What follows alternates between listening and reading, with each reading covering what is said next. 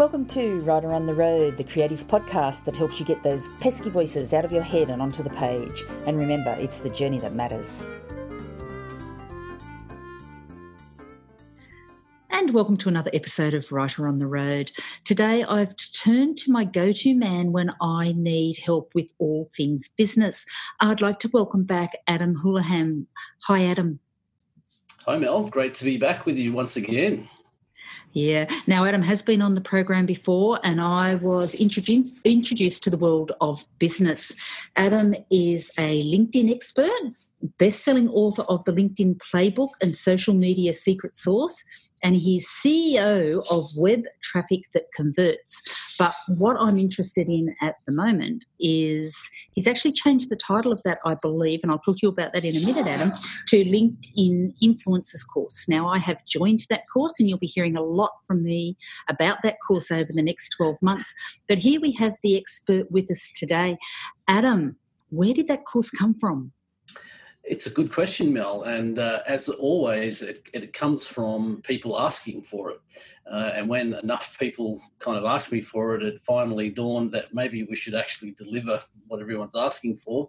And so hence we created the course. We actually did before you came into it, we did like a beta test of it earlier this year, just to get some feedback from some people, and the results and the feedback was so overwhelmingly good. We've really blown this up now into a really big marketing push for it over the next 3 years.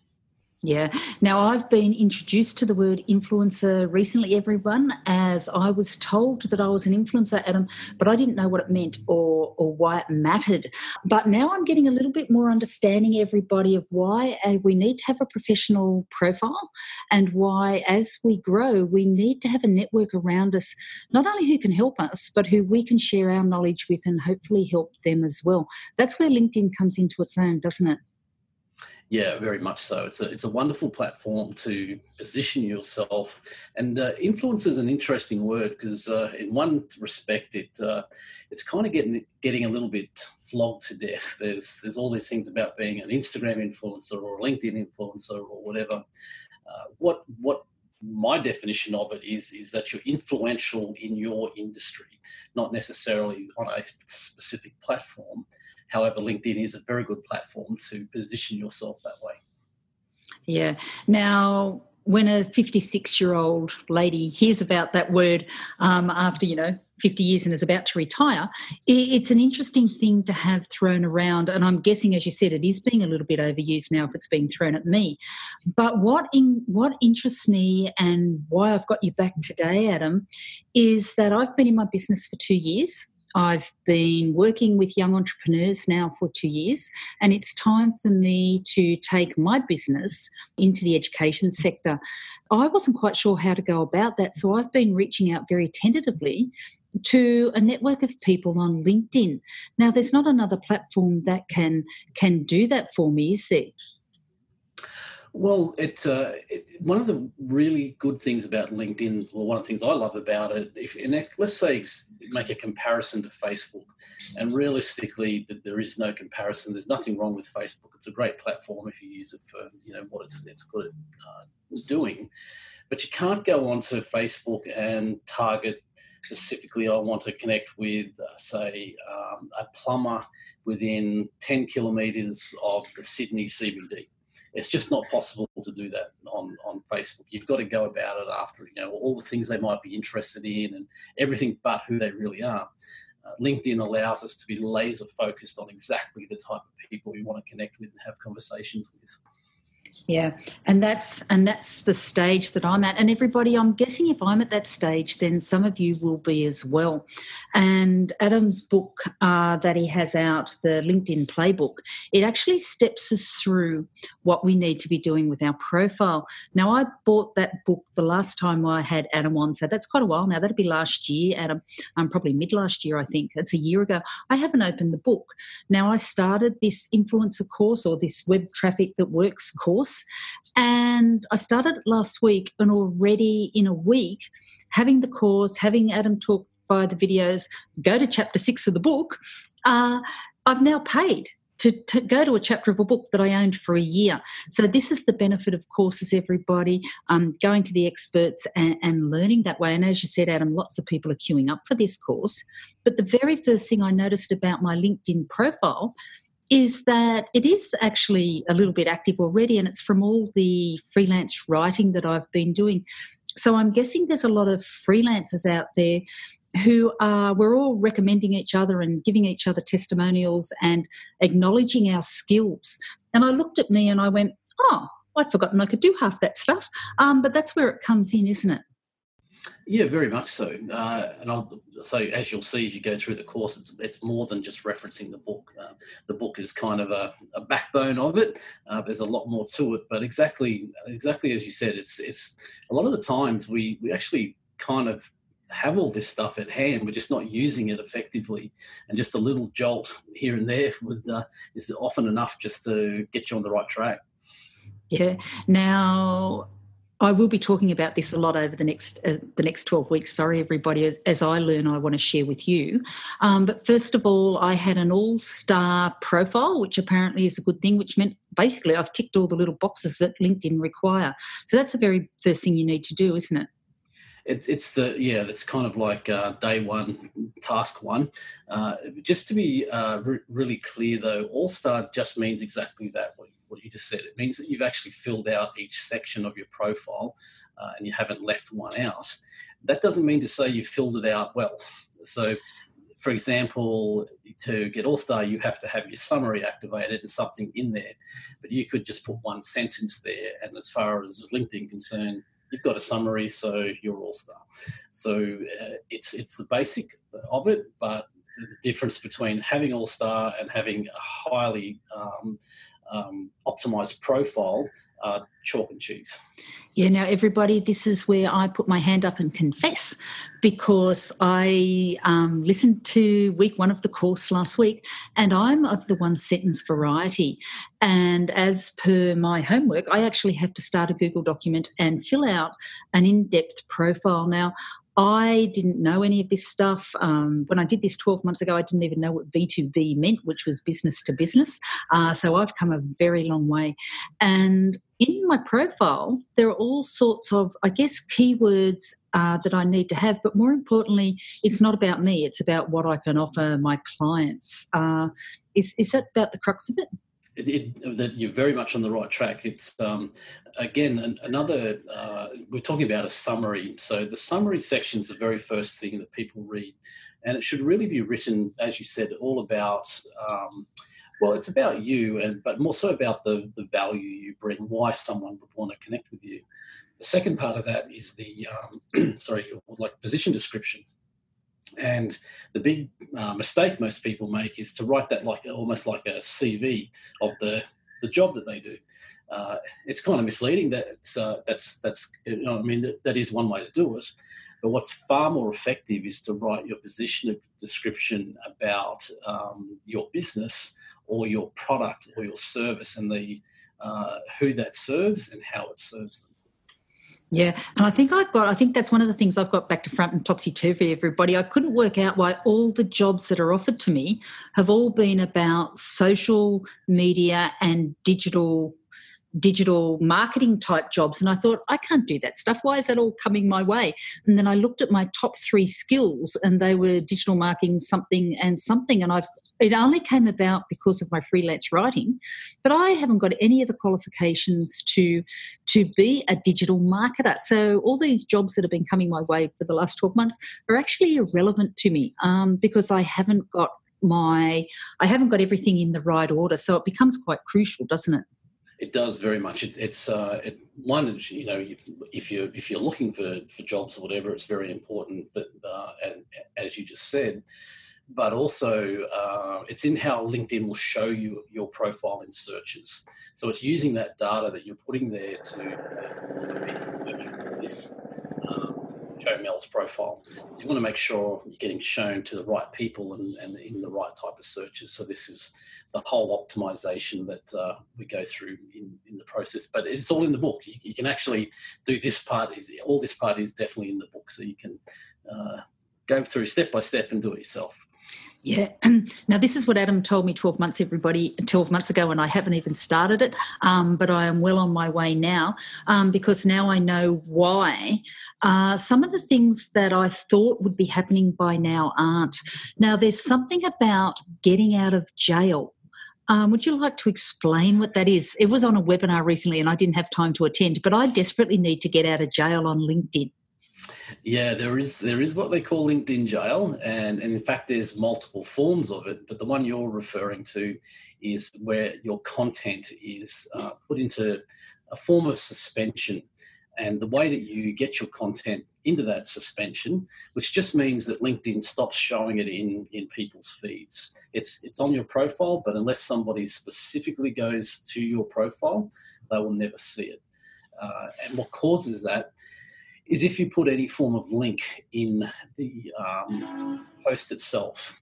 So if there's any form of hyperlink, say to your website or to your blog or anywhere else, then that will cause LinkedIn to basically make your content invisible. And the reasoning for it is basically they want to keep you on the platform. They don't want you linking other members away from the platform. So everybody, I don't even know if I do that or not. I notice when I throw my podcasts up, they get some attention. But a lot of my, I guess, say one of your posts that I like, I'll throw it over onto my profile. But nobody even sees it. That's okay. If you're sharing something that's already on LinkedIn, it's fine. It's only if it's an external link. So, like for example, you could reference something that's on LinkedIn's own blog, and that would still get you a content suspension because they're not looking at what the content links off to. They're just looking at the fact that there is a link, and if there is, then yeah, you kind of don't get seen. Yeah. So everyone, as I learn some of these tips, I certainly will pass them on to you. And we've got that very first one that I was talking about at the beginning. Should we be on LinkedIn or Instagram or both or neither? How best as creatives can we get word out there and build our business? Now, that was a debate that was happening on Adam's Facebook page today, and I was very interested in that. Talk to me about where I should be as a creative reaching out to sell creative entrepreneurship to others. Well, it's very easy to determine where you should be. You should be wherever your ideal clients are. So if they're on Instagram, then you need to be on Instagram.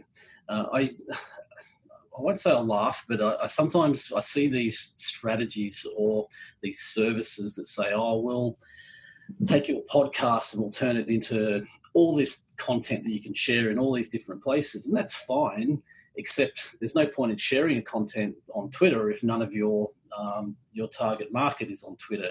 They may well be, but same with Instagram. So the real litmus test is, where is your ideal client hanging out? If that's on LinkedIn, then you need to be active on LinkedIn. If it's on Instagram, then certainly on Instagram. There was actually a good conversation in that you're talking about today in the group where I posed that question, would you rather be influential on LinkedIn or Instagram? And one gentleman said, I'm a photographer, so I've got to be on Instagram.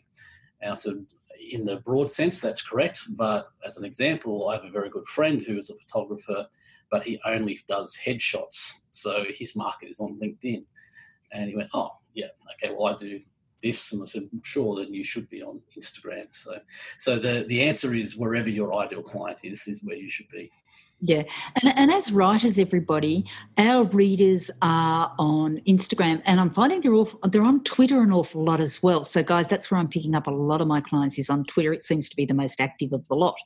But on LinkedIn, and this is why I'm here and this is why I'm sharing this with you, everybody, is I want to grow my business. I want to scale my business. There is an awful lot of expertise on LinkedIn. And even yesterday, someone reached out to me and offered to help me. I think they'll try to sell me something, but they're still offering to help me go to the next level. And plus, I can emulate professionals who have been in the business for 30 and 40 years and are running huge companies. I can not only emulate them, I can reach out to them and ask them a question. That's got to be a great advantage of LinkedIn. Oh, it is one of the biggest advantages, and why often, even if your ideal client or whatever may not be on LinkedIn, there's so many different ways you can use it. As an example, that example you just shared, you can reach out to experts in fields, and they'll often just be very willing to share information with you. It's also one of the best ways to get into conversations with like referral partners. So, you might have someone who has a great database that, shares your ideal client, but you do something completely different to them. So, they might promote you to their database, and LinkedIn's a great way to reach out and start those conversations. Yeah. Now, once upon a time, everybody, I used to go out on the golf course and I'd play golf in the mixed foursomes on weekends, and that was how you got your word out. But of course, we're all too busy to go and give a whole day away to golf every Sunday now, so we don't get to do that anymore. I'm finding that LinkedIn, they actually give credibility to my profile as well. They're helping me become I guess, more established in what I'm doing with young entrepreneurs as they accept me as the expert. Yeah, exactly right. So that's really what we're talking about in the program, is how you do exactly that, is position yourself as the go-to person in a specific niche. And then you're just attracting all these people to you that either are your potential clients, or they're people who are asking you questions, or they may want to partner with you to mutually help your business and theirs. Yeah, and I think that's the trick, everybody. We've got to have something to give. And as writers and as mentors and as coaches and as we build our online courses, we all have something to give, and we have as equally as much to give as anybody else. I'm discovering more and more. And I think we need to step up, and I think we need to sell ourselves better rather than just reaching out to our local communities. We can actually reach a lot broader audience. And one thing that I'm really noticing, and I've been noticing the trend for a while, Adam, is that business people writing books are looking to fiction authors for inspiration and creativity. I don't know how many times I see non-fiction authors or business people on forums quote Julia Cameron or some of our, I guess, great fiction authors to say, oh, this is how you should do it. I'm guessing it's because business people just aren't creative, or as creative as they could perhaps be. You could very well be right. You are correct. There is quite a push on business people writing books these days, because it's one of the best ways to position yourself with credibility. Just because you want to write a book doesn't necessarily mean to say you've got the skill set to go and do that, as you know. So these people will reach out for help and are happy to pay for good assistance. Yeah, and everybody, corporates offering or wanting assistance from writers to help write their books. There are people stepping into that market, and they're charging thousands and thousands of dollars to help these guys write their books, and they're not much better than they are.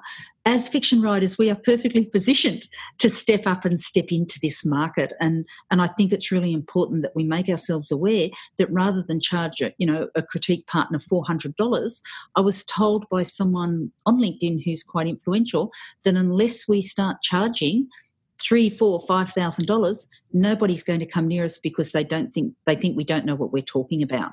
And that actually horrified me. And then I saw some business people waving their business books around that they'd written and launched at these conferences.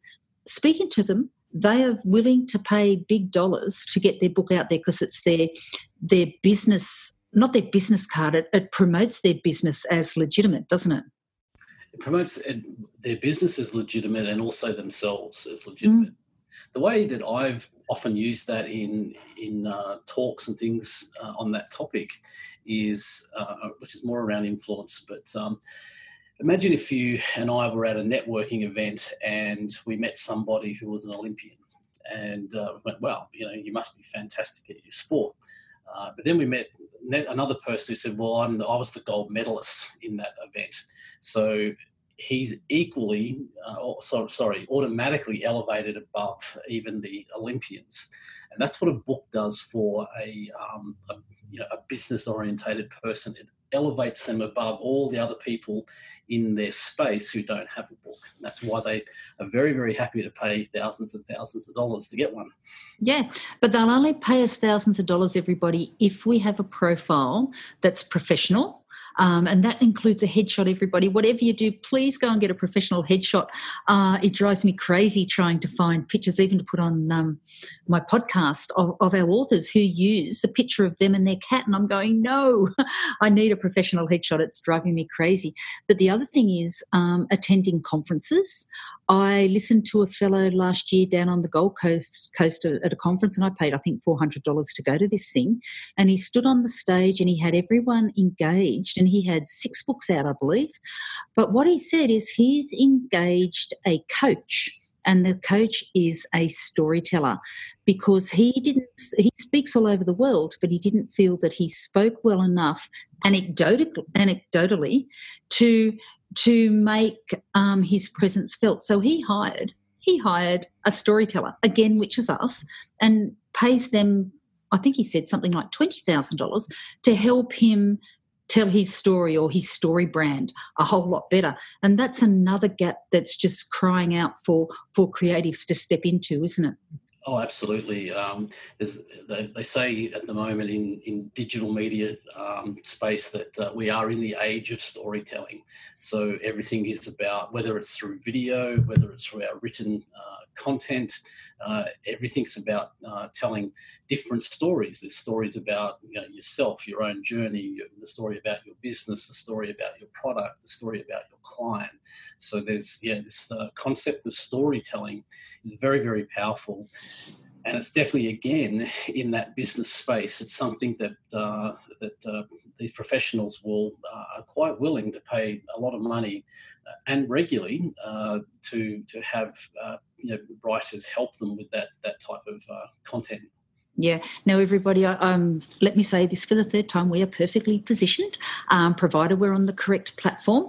Quite often it's not that they're not creative enough, because, these guys don't get to the position that they are without being creative thinkers.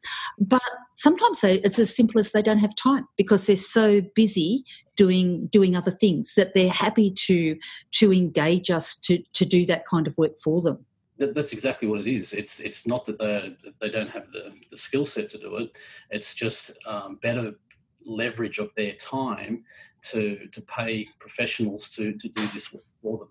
Yeah, and that brings us to, I've got 2 more things I want to talk to Adam about. This is the first one, the mistakes that we make with our profile on LinkedIn. Remember, as the weeks go by, I'll be delving more deeply into what we can do to make us stand out. But this one today, some of the very, very basic mistakes that we make is, first of all, no photo, or a really, casual photo rather than a professional headshot. And some of the things about customizing our headlines and being aware that nobody cares what we do outside the business. I see some things where they're very personal, but that's not what LinkedIn's about, is it? Well, mostly it's not. No, it's if you think about it, when somebody comes across your profile, they'll generally come across it because they're looking for something. So they've got a problem that they're looking to get solved. So what your profile should really be all about is the problem you solve. As you said, a lot of times, when we're doing profile optimization for some of our clients, for example, solicitors. They've spent a lot of time at university getting their law degrees, and they've got these big bunch of letters next to their name that denotes what courses they've done and things like that.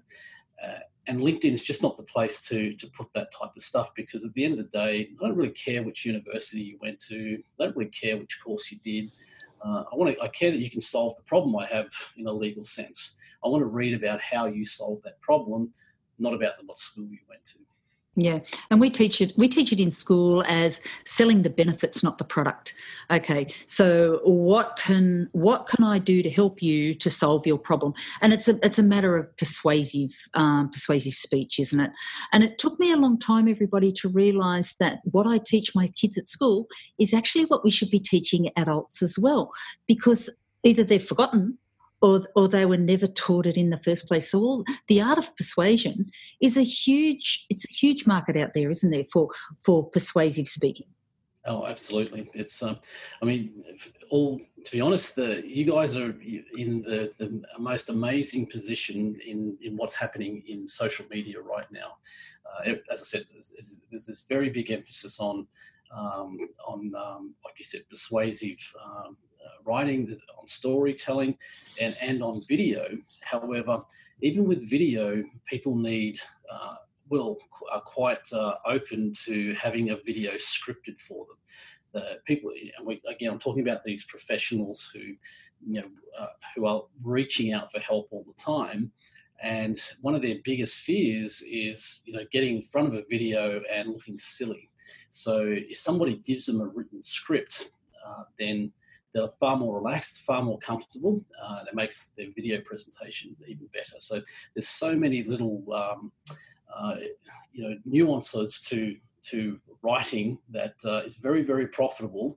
Because if you think about these things, I'm one of these people. I create 4 or 5 videos every single month. So imagine if you were writing that for me, I would need 5 video scripts every single month, and the associated content that goes with that. And there's people, making very, very good money providing those services. Yeah, and I'm not one of them, everybody. I teach kids workshops and I teach in school and seniors, and I'm not getting paid what I think I'm worth nowadays. And that's something that I'm setting about changing, because I've spent my life with my family telling me I'm irresponsible because I make stuff up. But I am a very highly trained maker, stuffer, upper. I am an expert at it. And I think finally, I really believe, Adam, after all these years of business taking the foreground, that creativity and imagination are right back up there as key skills to have. Very much so, yeah. 100% Yeah. agree. Yeah, and that's what we're teaching. The sciences have been there, the maths and the business. But unless you've got the brain to use them in creative ways, then you just remain, not average, because you'll still always make money, but you will not grow into your full potential. Yep. As I said, I think there's just an unbelievable opportunity now to, in this service that you can provide, and all you need to do is just have a profile that's optimized around that. That's the solution you provide. It's my problem is time. I need someone to help me with this stuff. And if you can solve that problem, then you've got a client every month forevermore. Yeah, and I think we've been shy, everybody. I think we don't sell ourselves. We're mostly introverts. We sit behind our computers and we hate to brag. And when I first read this stuff that I've got to do in this course, I'm going, I can't say I can do that. I can't say I do that. But when I looked at it, I've actually been teaching it for 30 years. Social media tactics to boost engagement. Can you give us a couple of clues? Because I know that's probably coming up in the weeks to come. Engagement comes from posing questions. A lot of people, when they do their content, it's very kind of say analytical, or let's just say it's boring. So the reality is that we don't really want to read about how an iPhone works. We just want to read about all the cool things we can do with the apps. So that's the type of thing that if you write your content in a way that you're posing questions, even being a little bit not so much controversial, but where people can have multiple points of view. A good example of that was you referenced today in our Facebook group. Posed a very simple question, and look how many people had a different opinion on it. None of them were wrong. They were just very different. So you get a lot of engagement through that. Yeah. And one of the things I've got to do, everybody, in the next 12 weeks is I've got to count up how many people viewed my content, how many people engaged with it, and how many people shared it. So please jump on board, everybody, and start doing some sharing so I can get my 1 and 2 pointers.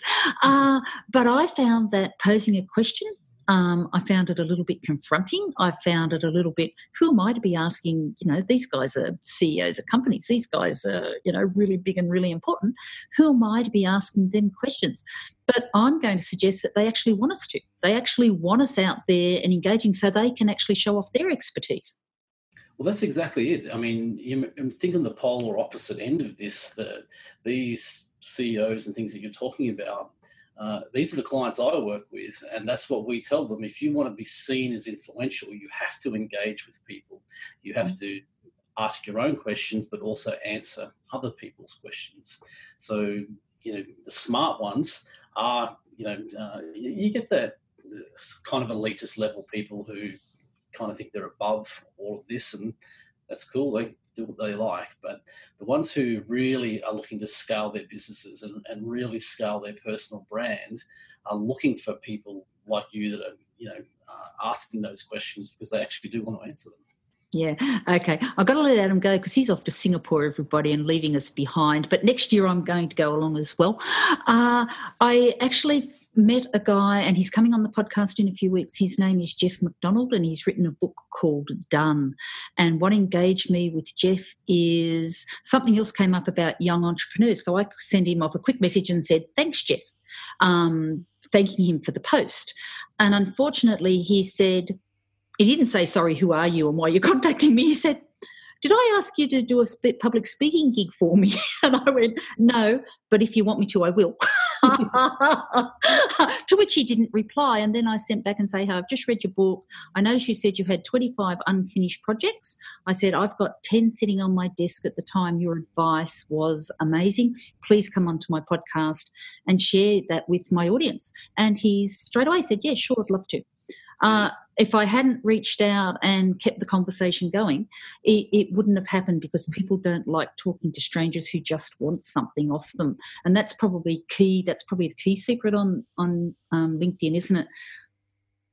Very much so. It's it's all about starting a conversation, and you just never know where that conversation will lead. But often it leads, like you said, you've reached out to somebody who's very influential in what he does, and he's more than happy to share some time on a podcast with you.